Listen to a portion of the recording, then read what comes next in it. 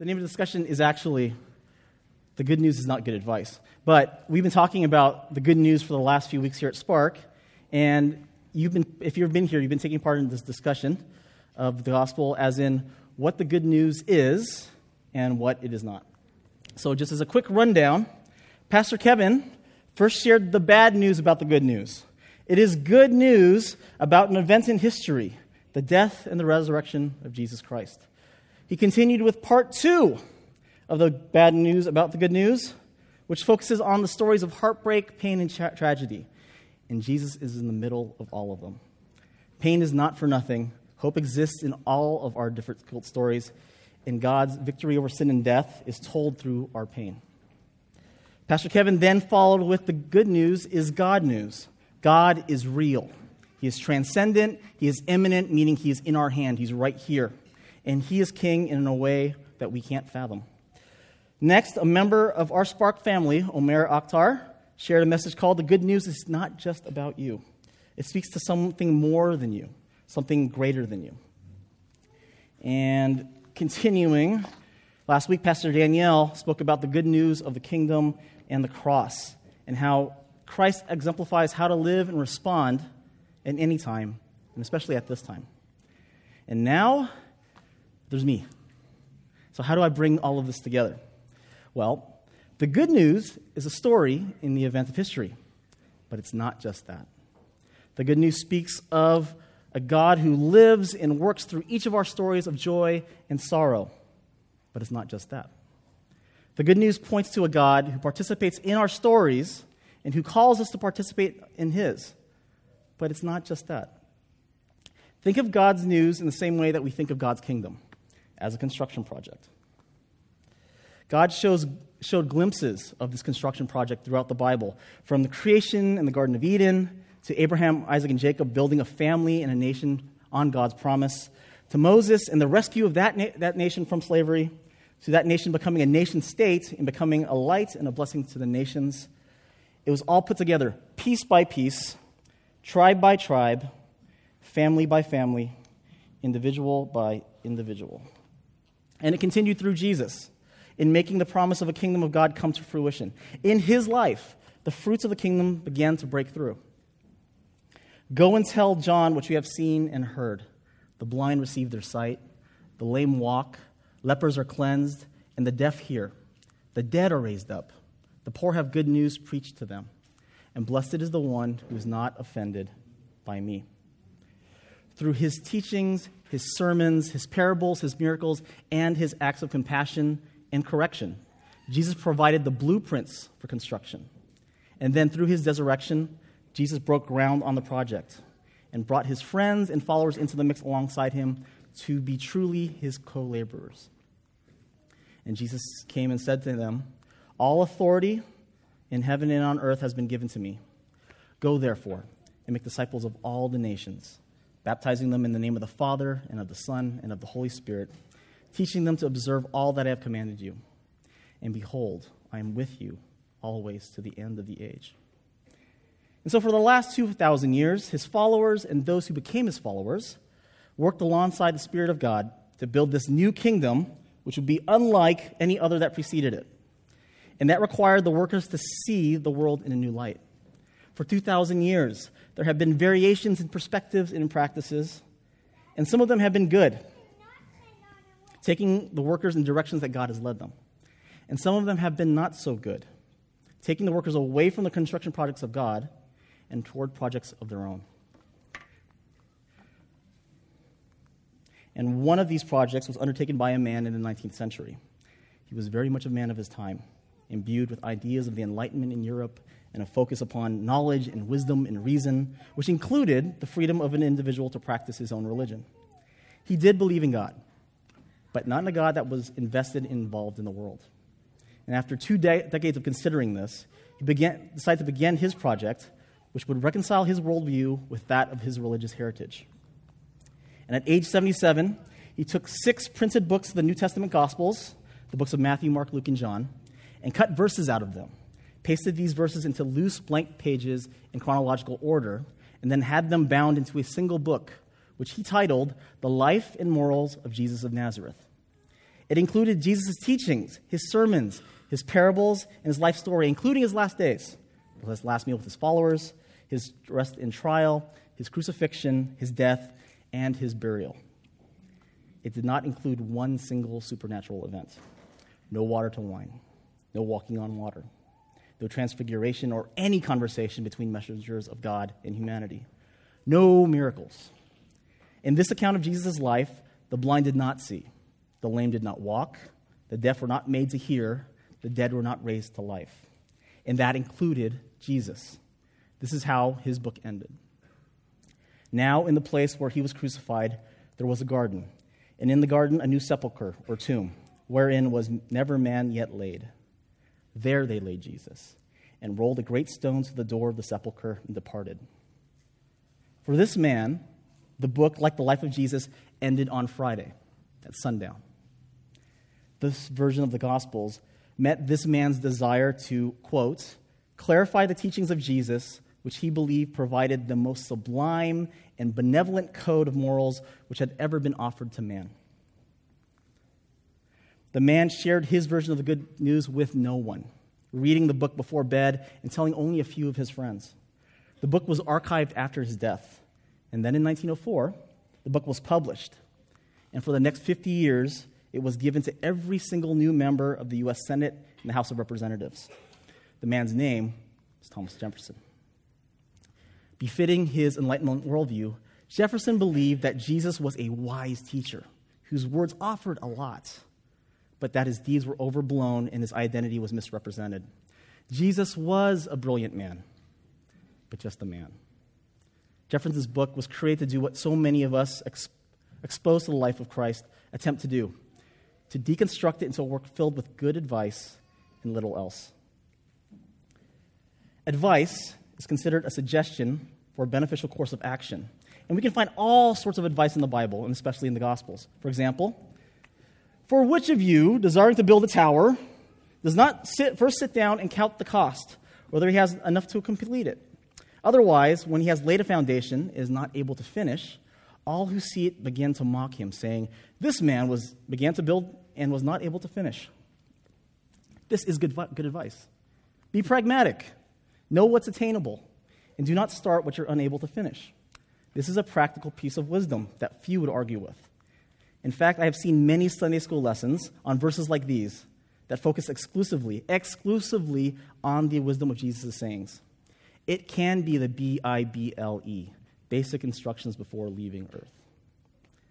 But within every suggestion you find in the Gospels, there's also an explicit reason that relates specifically to God.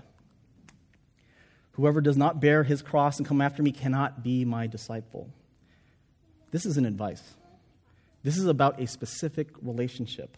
Jesus is saying, it will cost all of you a lot to be my follower. Each of you should not decide without counting the cost, without considering and accepting what you may lose as a result, and without considering and recognizing that the loss might be worth it. Here's another example of good advice. One who is faithful in a little is also faithful in much, and one who is dishonest in a very little is also dishonest in much. If then you have not been faithful in the unrighteous wealth, who will entrust to you the true riches? And if you have not been faithful in that which is another's, who will give you that which is your own? Again, this is wisdom. Be faithful with what is given to you so that you can be given more. But here's the advice in context. No servant can serve two masters, for he will hate the one and love the other, or he will be devoted to one and despise the other. You cannot serve God and money. This isn't advice either. This is about relationship with God. Where does your true loyalty lie? Is it in acquiring material wealth, or is it to God, who provides that material wealth to us for his purposes? I have no idea how Thomas Jefferson was able to highlight the advice from the Gospels and then remove the primary reason, the primary person behind the advice, but he did it. And we're prone to doing it too. And I'd like to ask up Olivia Chang to help me with something. If we consider that the good news is bits and pieces of good advice and wise counsel from the life of a sage, and we remove what we consider to be extraneous. So there's Jesus turning water into wine. We'll take it away. And let's see. There is Jesus giving sight to the blind man. That's gone. And next. There is Jesus healing the woman from the issue of blood. And there is Jesus calming the storm. And there is Jesus speaking on the forgiveness of sins. And there is Jesus rising from the dead. One more.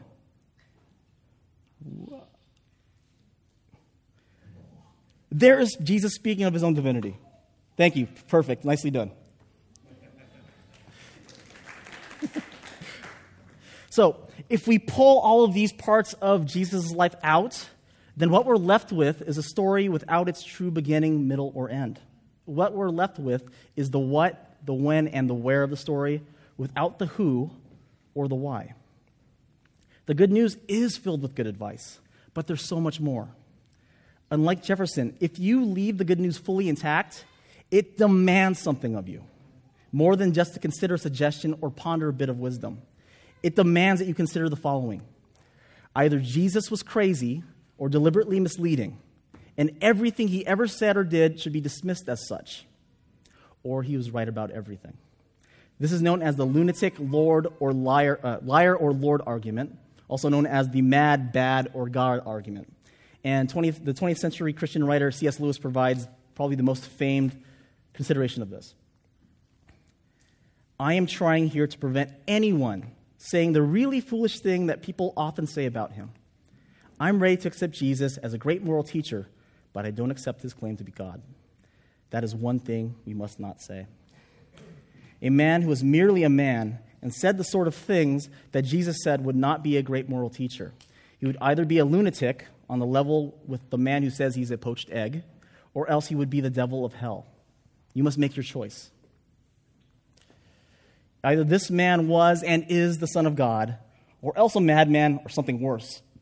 You can shut him up for a fool, you can spit at him and kill him as a demon, or you can fall at his feet and call him Lord and God. But let us not come with any patronizing nonsense about his being a great human teacher. He has not left that open to us. He did not intend to.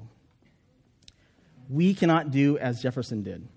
We cannot come to the good news with our own preconceived, obstinate notion of who God is and what he does and why he does it, and then leave out everything that is unexplainable, unbelievable, or quote-unquote unworthy of who our God is. The good news is the story of an event in history, but it's not just that. The good news speaks of a God who lives and works through each of our stories of joy and sorrow, but it's not just that. The good news points to a God who participates in our stories, but it's not just that. The good news is also a call to relationship, to accept God on his terms, and not just to participate in his life, but to allow him to weave his life and ours together. We see this in the words and deeds of the Old Testament prophets, from Moses to Zechariah, speaking truth and political and economic power, and demanding people to acknowledge their relationship with God, to admit their mistakes and repent, to turn away from our own construction projects and return to God's kingdom building efforts. These building blocks are all around us, in our talents, in our experiences, in our successes, and in our failures. But are we wise enough to perceive this, or to know that when we're not using them or when we're misusing these? This is where the prophet comes in. For example, through the prophet Jeremiah, God reminds the people living their lives together with him does not only take place in a house of worship, like a temple or a church, but our lives with him also take place outside in the world, amongst those we normally don't hold in reverence. Thus says the Lord of hosts, the God of Israel, amend your ways and your deeds, and I will let you dwell in this place. Do not trust these deceptive words. This is the temple of the Lord, the temple of the Lord, the temple of the Lord, as in only my house. For if you truly amend your ways and your deeds, if you truly execute justice with one another, if you do not oppress the sojourner, the fatherless, or the widow, or shed innocent blood in this place, and if you do not go after other gods to your own harm, then I will let you dwell in this place, in the land that I gave you of old to your fathers forever. For in that day when I brought them out of the land of Egypt, I did not speak to your fathers or command them concerning burnt offerings and sacrifices. But this command I gave them: obey my voice, and I will be your God, and you will be my people, and walk in all the way that I command you, that it may be well with you. The call to relationship and what that truly entails is seen in Jesus, who serves as both a prophet for God and an example for us, and more. For although the prophets spoke of the kingdom of God that was to come, Jesus spoke of it as present. Something new and revolutionary was taking place, and his followers were called to join in. For the kingdom of heaven is like a master of a house who went out early in the morning to hire laborers for his vineyard. After agreeing with the laborers for a denarius a day, he sent them out into the vineyard. And going out about the third hour, he saw others standing idle in the marketplace. And to them he said, "You go into the vineyard too, and whatever is right I will give you." So they went. Going out again about the 6th hour and the 9th hour, he did the same. And at about the 11th hour, he went out and found others standing.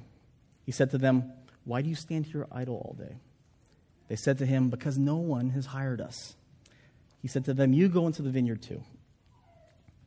This parable focuses on equity in the kingdom of heaven, and it is different than what we're used to. But look at the metaphor. The owner of the vineyard is seeking laborers. The owner could do the work on his own, but he chooses others to join in the work, to till, to plant, to water, to prune, and to harvest. This is an analogy that Jesus continued earlier in the story. When he saw the crowds, he had compassion for them because they were harassed and helpless, like sheep without a shepherd. Then he said to them, his disciples, "The harvest is plentiful, but the laborers are few. Therefore, pray earnestly to the Lord of the harvest to send laborers into his harvest." So what is the work of the harvest?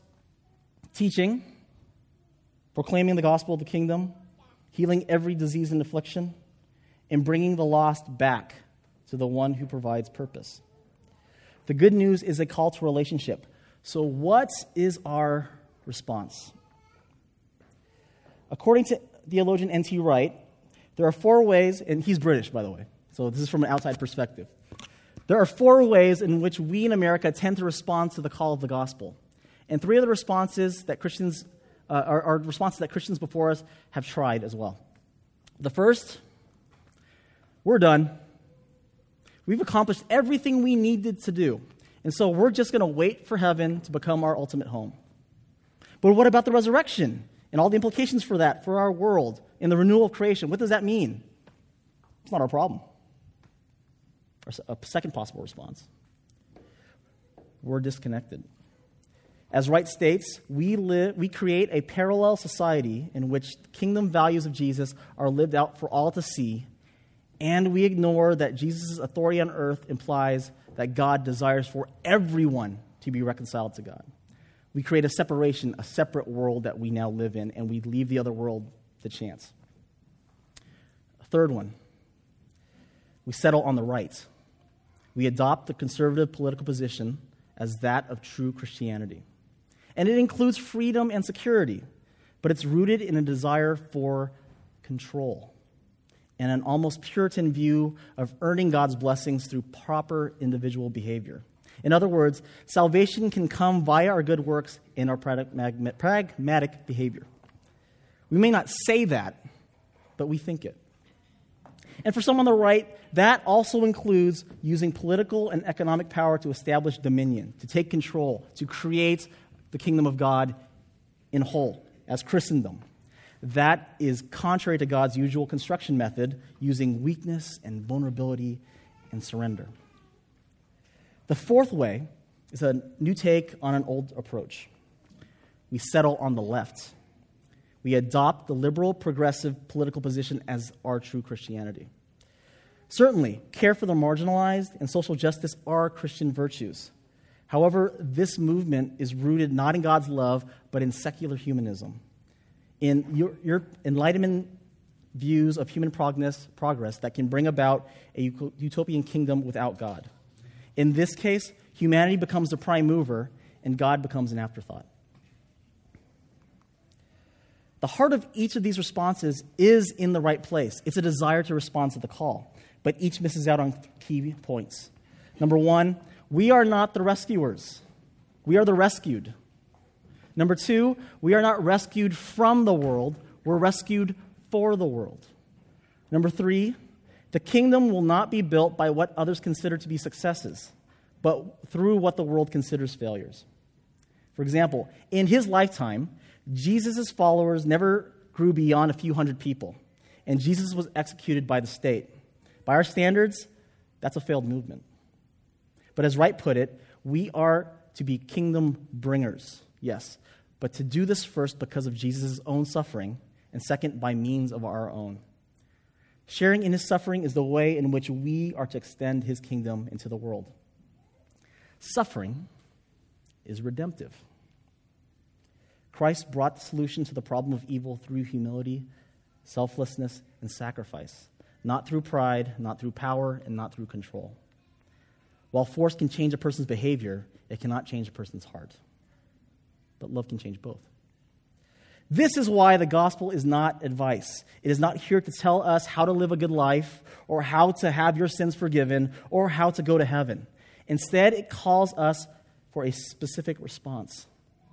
We seek a dependence upon God. We seek an interdependence upon one another. Our sins were forgiven by God, but for a purpose, to serve God and alongside one another as agents of his kingdom, taking part in his work to put things right again. The call may look different for each of us depending on the tools that we have been given to work with or the place that we find ourselves in. But the specifics are pretty clear.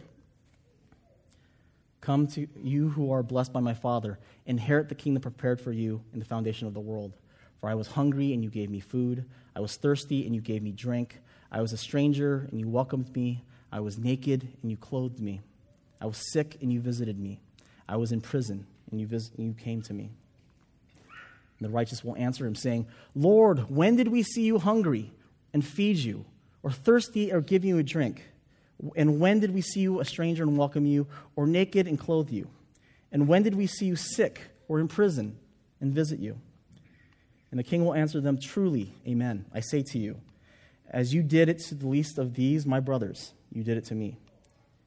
In other words, Jesus is saying, you who answered the call, who took it more than just good advice, who decided that love for my neighbor was necessary as part of your love for me, you have been building the kingdom.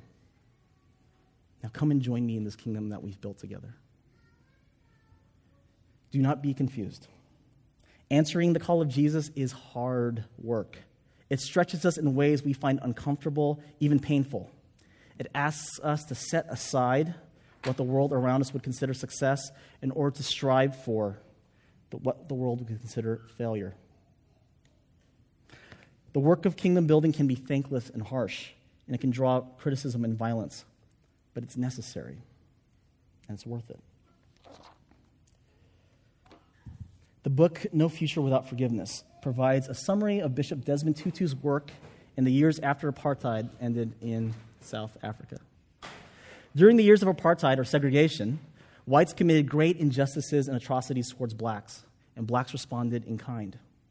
And the leaders that stood at the end of it all realized that the country could not move forward if they swept everything under the rug or if they exacted harsh penalties upon everyone.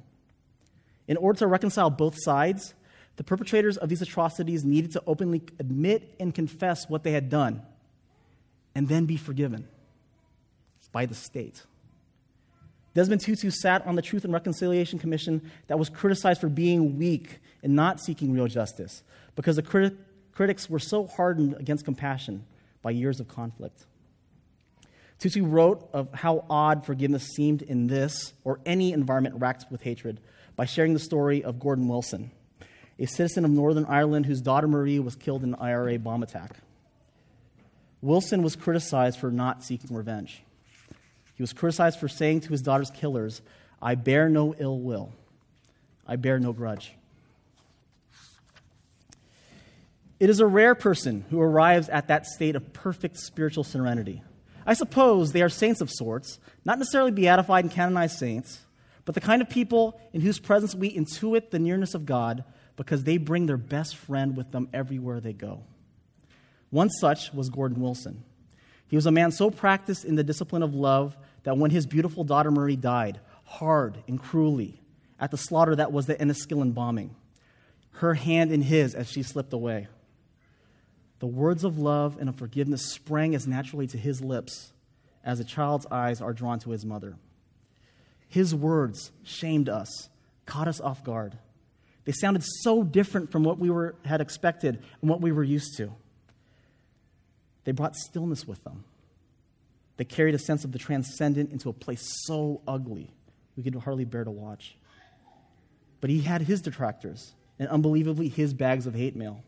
How dare you forgive, they shouted. What kind of father are you that can forgive your daughter's killers? It was as if they had never heard the command to love and forgive anywhere before. It was as if they were being spoken for the first time in the history of humanity, and Christ had never uttered the words, "Father, forgive them, for they know not what they do." As one church-going critic said to me on the subject of Gordon Wilson, surely the poor man must have been in shock, as if to offer that love and forgiveness as a sign of mental weakness instead of spiritual strength. And this is Desmond Tutu right here. There may indeed have been moments when God may have regretted creating us. But I am certain that there are many more times when God has looked and seen all of these wonderful people who have shone in the dark night of evil and torture and abuses and suffering. Shone as they have demonstrated their nobility of spirit, their magnanimity, as they have been ready to forgive, and so they have dispelled the murkiness. And fresh air has blown into the situation to change it. It has filled people with new hope that despair, darkness, anger, resentment, and hatred would not have the last word. There is hope that a new situation could come about when enemies might become friends again, and when the dehumanized perpetrator might be helped to recover his lost humanity. This is not a wild, irresponsible dream. It has happened, and it is happening, and there is hope that nightmares will end, hope that seemingly intractable problems will find solutions, and that God has some tremendous fellow workers, some outstanding partners out there. Each of us has a capacity for greater good, and that is what makes God say that it was well worth the risk to bring us into existence.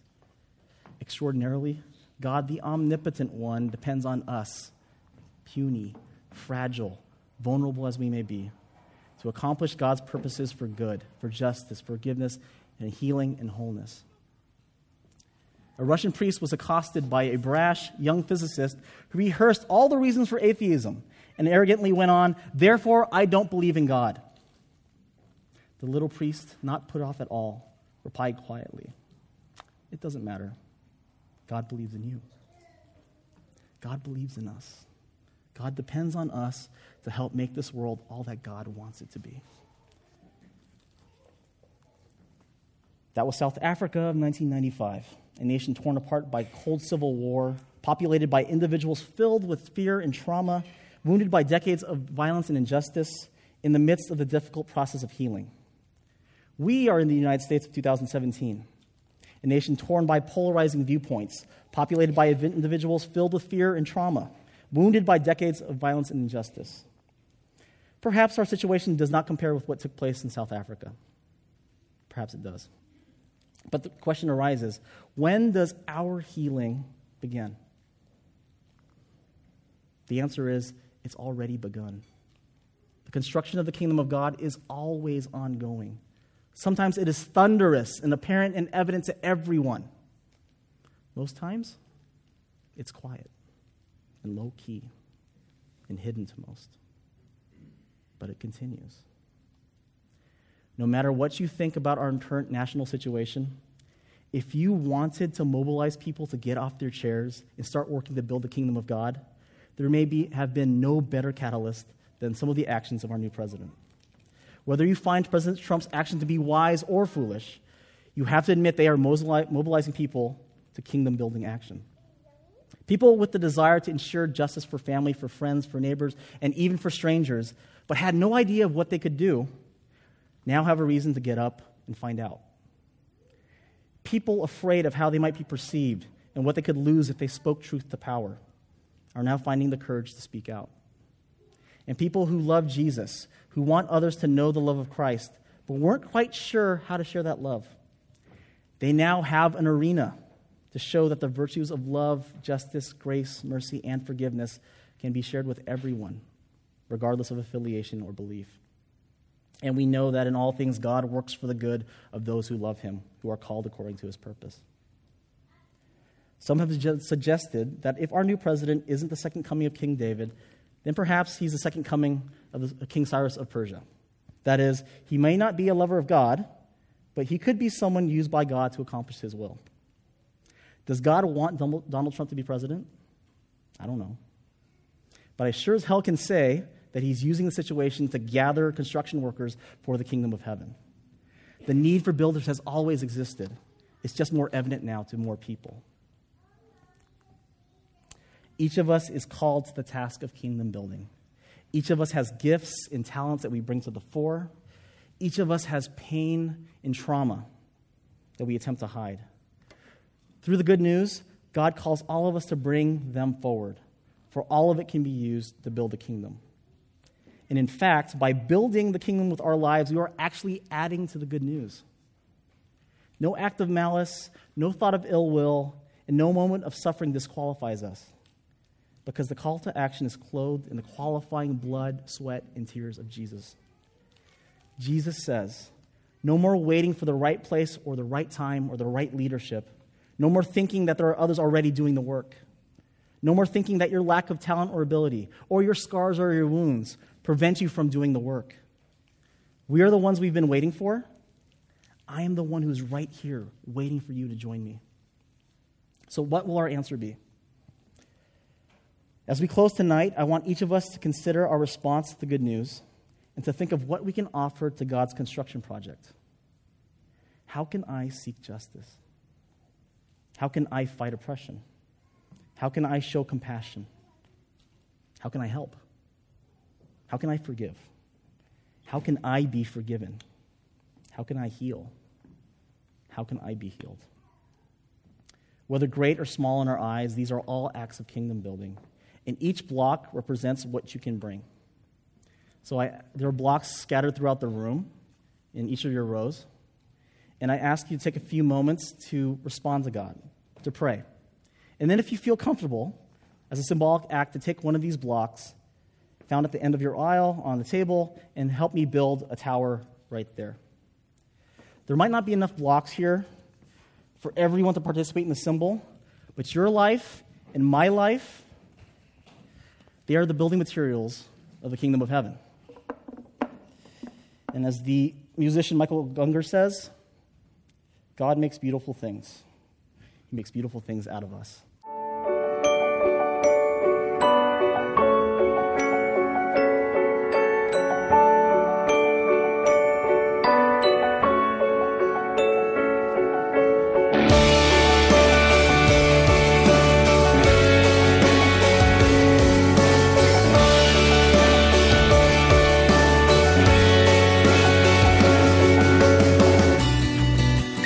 We could have tongues of